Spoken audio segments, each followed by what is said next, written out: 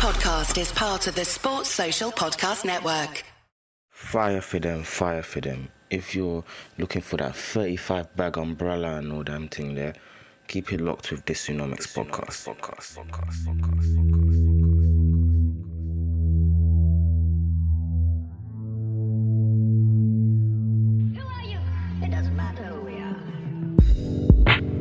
Yo, what's going on, people? This is the Dysnomic Podcast. I hope you have had a fantastic week. You heard from me a few days ago. Well, if you haven't, you better. A podcast episode 247, podcasting, partying, and PTing with Yus. That is Big Man Yus. Fun fact: one of my friends thought his name was Big Man Anus, which is ridiculous. But Yusuf is a very learned young man who's he's just done a lot of stuff. He's worked in marketing, he's worked in music, he's currently an entrepreneur, he's a PT, he's done events, he's big in podcasting, he started to go into producing now. So it was a very interesting podcast, speaking from all those different realms, speaking like influencing with men, speaking personal training, podcasting, becoming more vulnerable on your podcast, building a niche audience, Patreon, a lot of interesting discussions, a really, really fun podcast, so make sure you check that episode out. And yeah, any questions you have, you want me to answer, I want to start trying to answer questions on the midweek pods on the Tuesday ones. So any questions, just tweet me at _nomics, use the hashtag, Dysnomics hashtag, or you can DM me on Insta, Dysnomics Pods or Dysnomics, or on Twitter _nomics, or you can just email hello@dysnomics.com. Whichever one floats your boat. I think I'm going to try and create like some anonymous inbox type thing, so in case you just didn't want me to know where your questions come from, and I respect that. Some people might be a bit shy, a bit private or whatever. But anyway, this week's pod, I thought it would be good to look at countries. Now, obviously a lot of countries in the world are still in a developing stage. They might not have the most developed economies, but you also have countries that are pretty developed, and some of them are kind of like historically prosperous countries, the likes of France, Germany, England, obviously United States to a lesser degree. They've been about 400 or 500 years old. But some countries who are also very developed are relatively new countries. They're relatively young. Some of these countries, some of our parents might be older than these countries, or definitely some of our grandparents are. So I thought, let me look at two places, United Arab Emirates and Singapore, because I remember having a discussion about the NHS, and this is how this thought process came to my mind was, I was like, well, no, not me. Shout out Dr. Lee, who's been in the podcast so many times. He was like, if the NHS was such a good system, how come none of the newer countries have adopted this system? And that made me think about the newer countries who are doing really well. And I thought, maybe I'll start a pack on how to be a good country. So that's the nature of this pod. I want to go over Singapore as well as the UAE, speak on how they had a claim to fame or claim to prosperity, how they turned the fortunes of their countries around overnight. When I say overnight, it's in decades, but that's very short for countries. And yeah, let me know what you think. Hi, it's MXM, and listen to the Dysnomics Podcast because it's lit. Yo, what's going on, people? Hope you've had a fantastic week. This is episode 248 of the Dysnomic Podcast. Starter pack for a rich nation. How UAE and Singapore got rich. So I'm going to start with the United Arab Emirates first, and this is something I've researched quite a lot. I've spoken to quite a lot of people about. So United Arab Emirates, quite a lot of people think that Dubai is a country, and that, for a period of time in my life, so did I. I wanted to do a bit more research, and I realized they're actually part of the United Arab Emirates, also known as UAE. I thought the UAE was separate initially, so if you're not that great on geography, even though I'm pretty decent, don't worry about it. So how did the fortunes of United Emirates change? Well, initially, they were like their own principalities. They were owned by the British many a decade ago, and they were not the most prosperous of regions. But what was a catalyst for change? Well, over half a century ago, the UAE found oil. But what's crazy is that although they found oil and lots of it, it is not their main source of income. Oil, just like Denmark, was a catalyst to their current success now. So back in the days, Dubai was known for being a small fishing town, but they start to become more and more prosperous with their maritime activities, and that's like ships and them man there, yeah? This is because its location was close to Iran and access to the entrance of the Persian Gulf. And we're going to see similarities with Singapore in a bit. This made it a key merchant spot. So this is going to be attractive for people who are merchants. Pretty simple, right? And this developed over the years as like kind of an entry and a gateway to prosperity for the UAE. So now, if we look at Dubai, although Dubai is the capital, Abu Dhabi is, which we'll speak about a bit, but all of us have heard and known and loved Dubai. There's a place called the Jebel Ali port, right? And the Jebel Ali port is arguably the most valuable asset for United Arab Emirates, and it is the busiest port in the whole of the Middle East. So this is of course fantastic for business. You're going to have a lot of economic activity going on in ports. But what makes Jebel Ali region so crucial is Jafsa, right? And Jafsa is simply the Jebel Ali free zone. Jafsa. Every time I hear Jafsa, I think of Japan, and I don't know what they say. So the Jebel Ali free zone. This is a 57 kilometer square foot region, which is an economic free zone, and it is the world's largest free zone. This is one of 20 plus economic free zones in Dubai. And in this free zone, you see tax breaks, custom duty benefits, and no owner restrictions regardless of origin. So there's no restrictions on you being an owner coming from Japan or Nigeria or the United Kingdom and having ownership of a business there, where like there may be in other countries.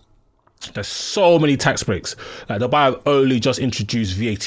Didn't have no VAT before. Didn't have no income tax before. Didn't have no corporation tax. But I think there's a corporation tax coming in next year, and even that is significantly cheaper than the majority of developed nations in the world. So basically, this is a free area of economic activity for free. We're not coming to grab some money from you lot. You lot do your thing. And there's more than 20 of these regions in Dubai, and that is super duper crucial for the prosperity of Dubai and the United Arab Emirates as we know it today. There are thousands of companies within the Jafsa zone, and this Jafsa zone accounts for almost 20% of foreign direct investment in Dubai.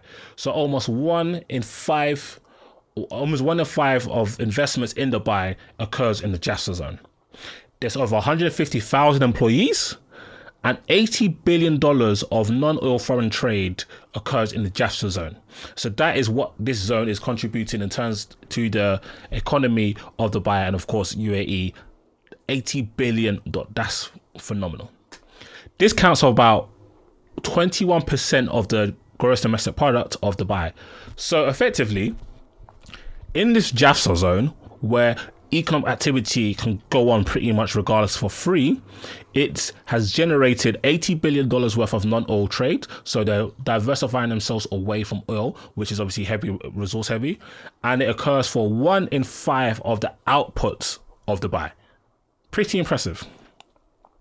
Now, if you look at the makeup of Dubai, about 11.5% of, not the makeup of Dubai, sorry. If you look at the ethnic makeup of the United Arab Emirates, about 11.5% as of 2018 of the population are actually Emiratis. So imagine England and only just over 1 in 10 people living in England are actually English. That's bonkers. The majority of the country, so 88.5%, are from expatriate workers, people who have come in from other regions to come and work. The largest group of non-UAE nationals are Southern Asians, so 59.4%, including people from India, 38%, Bangladesh 9.5%, Pakistan 9.4%. And then you've got Egyptians, 10%, Filipinos, 6%. And these people come into work. Now, a lot of Dubai's success is predicated on like the manual labor and the long hours in crawling conditions a lot of these Southern Asians have come in to work for. Dubai is built up this whole infrastructure in next to no time, and the working conditions were not good. And after a lot of international backlash around 2017, they introduced some rights for these employees where they don't have to work 7 days a week. They now get 1 day off, they get 30 days of holiday, and so on and so forth. But this was the springboard to allow United Arab Emirates to grow so quick. And this cheap workforce was fundamental. So the Arab Emirates is a very, very intriguing place. Imagine the majority of people living and working there are not your actual people. They're not Emiratis. And this is what was fundamental to the success of the United Arab Emirates. Guys, we've seen so many people make ridiculous money from crypto. Some of them are friends. They're not bringing me in. I'm not happy about that. But did you know it's also easy for you to do the same? The Copy My Crypto membership site shows you the coins that YouTuber James McMahon personally holds and allows you to copy him. It's like having a big brother who knows what he's doing. You don't need to know a thing about crypto or to invest. You simply just do what he does. Kind of like my little brothers. They just copy me. Everything I wear, they copy. All the music I listen to, they copy. Now they're seen as the cool kids. It's a scam. So let me tell you more about James. He runs the Crypto with James YouTube channel, which despite heavy censorship has over 17,000 subs and over 1 million views. Since March 2020, he has told his viewers to buy 26 crypto coins. Had you put $100 into each one, you will now be worth over $66,000. I don't know why James didn't hit me up himself. Of the 26 coins, his pick of the year, a coin called Phantom, is currently up over 440 times for when he said. 440 times. Bloody hell. That one call alone has retired a couple people, including people in their 20s and 30s. Remember, this is public knowledge. You can go on YouTube and verify this yourself. So don't think that this is a big scam. You can go check. So if you'd like to join the 1,300 members who copy James, then what you need to do is to stop what you're doing and head over instantly to Copy My Crypto. That's copymycrypto.com/Disu. So the fact you listen to Dysonomics, you know how to spell Disu. That's DISU. You'll not only find proof of everything I said, but my listeners get full access for just $1. Which is like, what, 75p? If you listen in the UK? Easy peasy. You won't find this anywhere else. You won't find this offer anywhere else, but you need to move quick because this offer ends soon. You can't come and DM me on Instagram or Twitter. Oh my God, this offer's gone. So that's copymycrypto.com/DISU. So that's copymycrypto.com/DISU. Don't take this offer lightly. He's a real deal. Go visit the site right now, ASAP. Now, this is super interesting because Dubai's ruler, the United Arab Emirates, they made a conscious decision, and it was a gamble to invest the oil profits in making Dubai, Abu Dhabi, everywhere, a business hub, an attractive place for foreign investment. And so they invested heavily into infrastructure and to all these things. And it was a big gamble to make. Maybe not gamble is the right word, but it was a huge investment to make that many countries just kind of rest in their laurels and just kind of focus heavily on the oil. But this paid off massive, massive dividends for Dubai. Now, Dubai has a lot of illustrious businessmen, celebrities, and so on and so forth, people living there. So in 2021, Kohar estimated that 20 billionaires bought property in Dubai that year. And Lux Habitat, Sotheby's International Realty had seen around a 300% increase in business compared to the same period in 2020. And I quote, Dubai, the top financial center in the Middle East, is also one of the safest cities in the region and a popular destination for migrating high net worth individuals and wealthy expats, said wealth intelligence firm New World Health News report. Like, this just shows that UAE, and especially Dubai, had achieved its objective. They've now become a place attractive for foreign direct investment and high net worth individuals because of things like the Jaffa zone. Dubai is very clean. The crime is very low. Everything seems new. Like, it's well governed. people are safe. The healthcare system is very good. According to Knight Frank's wealth report, Dubai is the 5th most important city in the world for the ultra wealthy, overtaking cities such as Shanghai, Miami, and Paris. This shows how much of a fantastic job they've done. Bearing in mind, in the mid 20th century, it was just no man's land, really. Nothing was really going on. It wasn't a powerful country. Now, what also makes Dubai so appealing is that its location, right? I spoke about the ports, but also because of where it is situated within the Middle East, 2/3 of the world can be reached within 8 hours flying time from Dubai. Dubai DXB, Dubai's airport was one of the busiest airports in the world. They did their thing.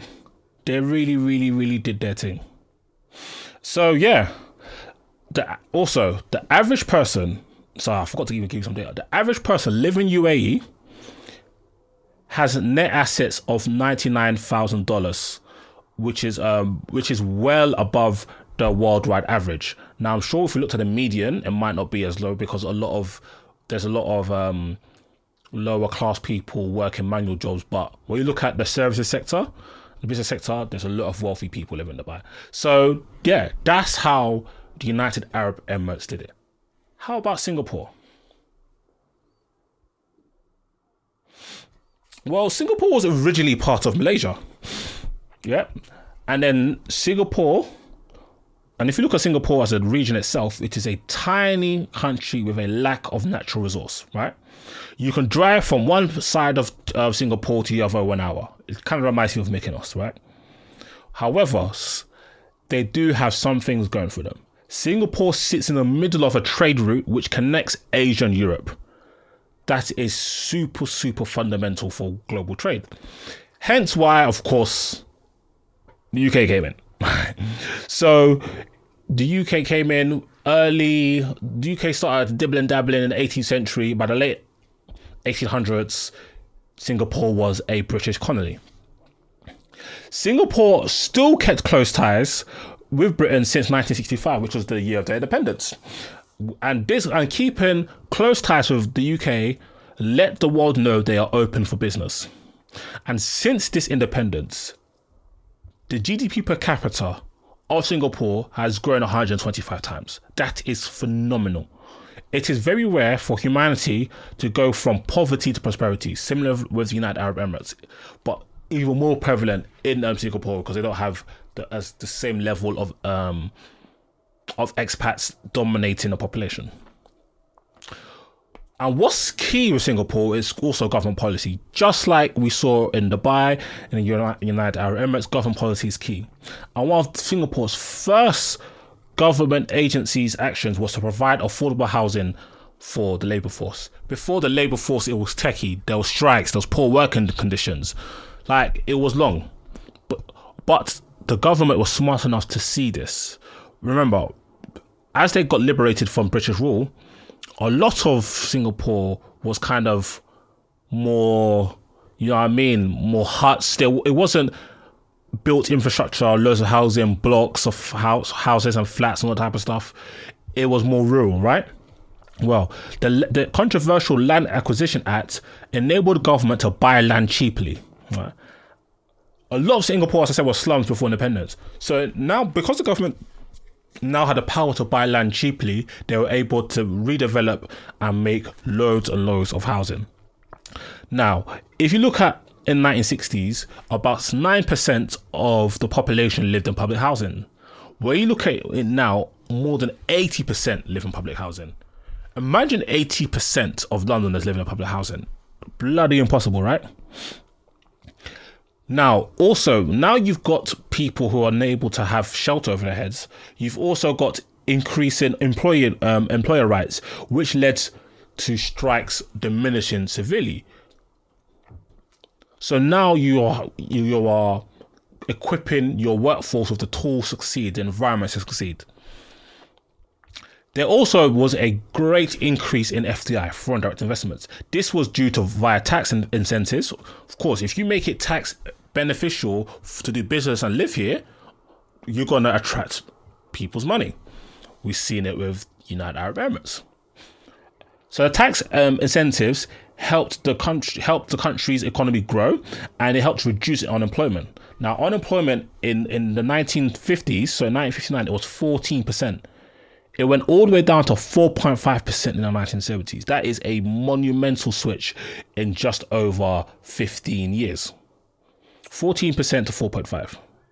By the 1980s, Singapore got its manufacturing game on. Now you got all the workers patterned, you got them homed, all that type of stuff. They became the world's biggest producer of hard drive disks, and you know how important hard drive disks are for the global economy. But what's interesting is that manufacturing is now nowhere near as important as it was in that period of time. Manufacturing now only makes up about 20% of the output of Singapore. What Singapore also had to do with was privatization of public government-owned companies. We've seen it in all places. We've seen it in the UK. We saw it. I spoke about it in Russia, but the Russian one methodology still. So companies like Singtel became privatized to make them more efficient and competitive on the global market.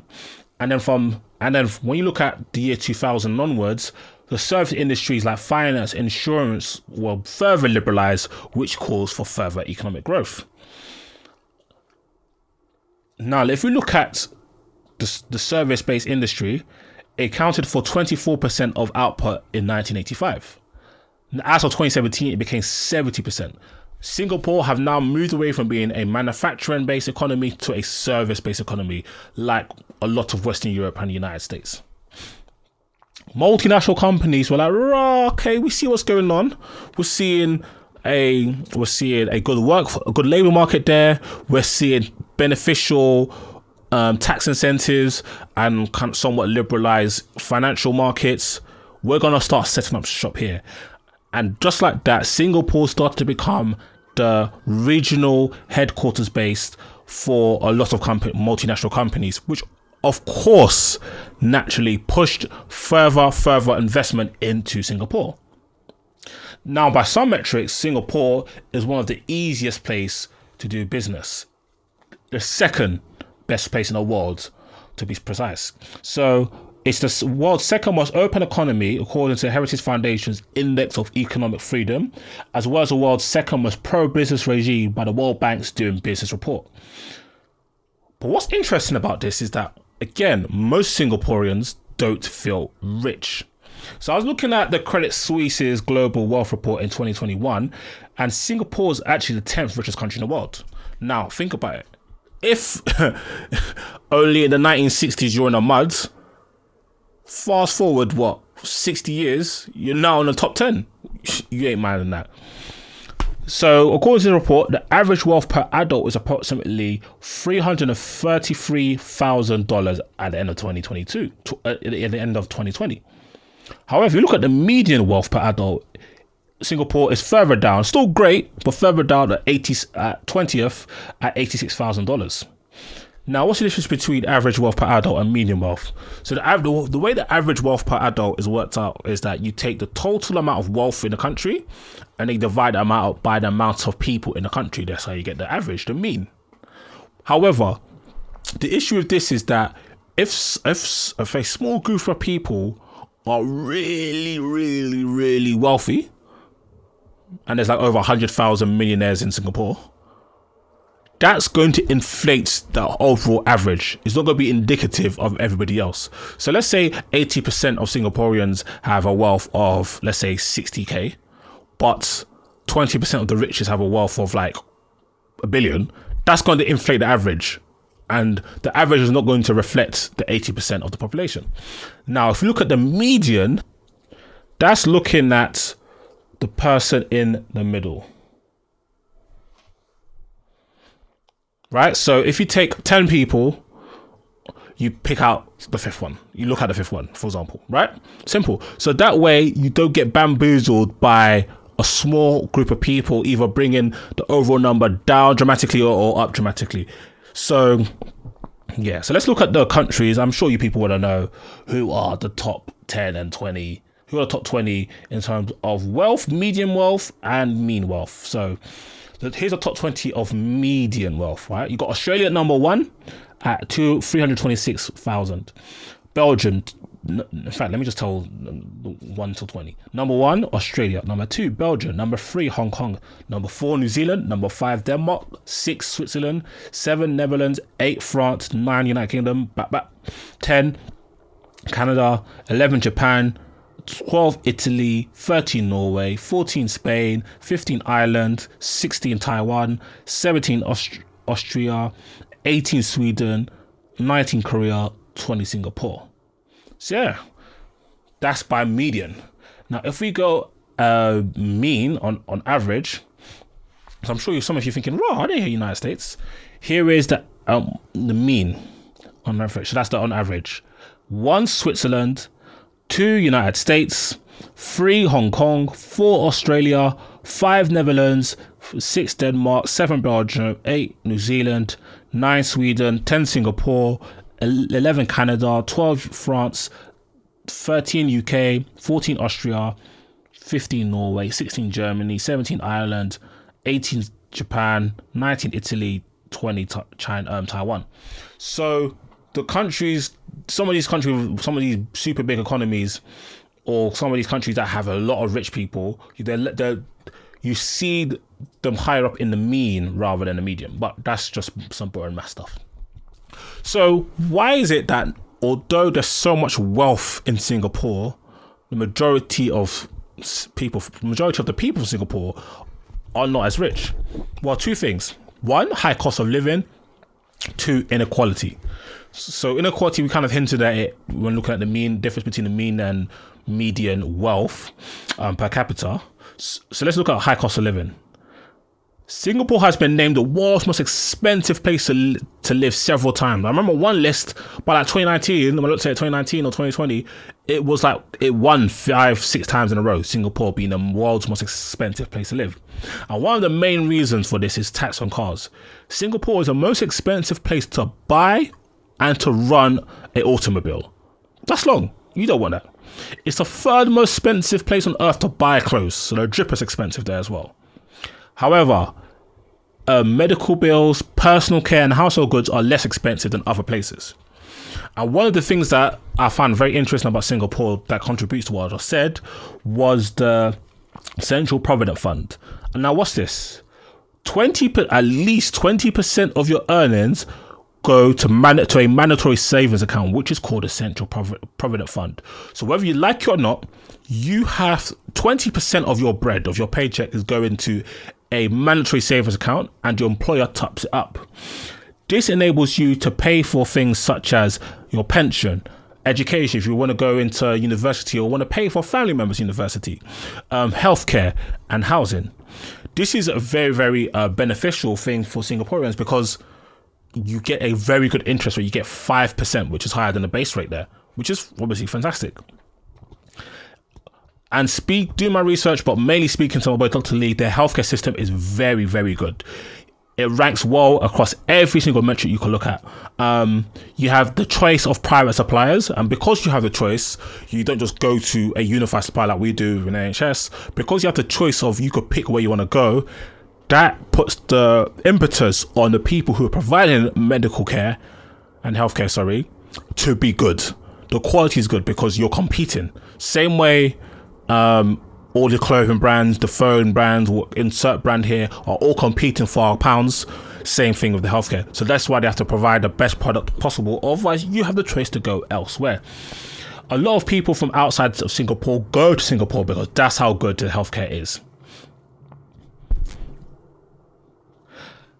And yeah, on the inequality thing, there's a thing called the Gini coefficient, which people who study economics know about. And this is simply a curve and a graph, and it goes from 0 to 1. So all the values from 0 to 1. 0, if your Gini coefficient is 0, that means your country is very equal. If your Gini coefficient is 1, it's very unequal. So the higher the Gini coefficient, the less equal your country is, right? And if we look at Singapore, they had a Gini coefficient of, in 2017, of 0.356.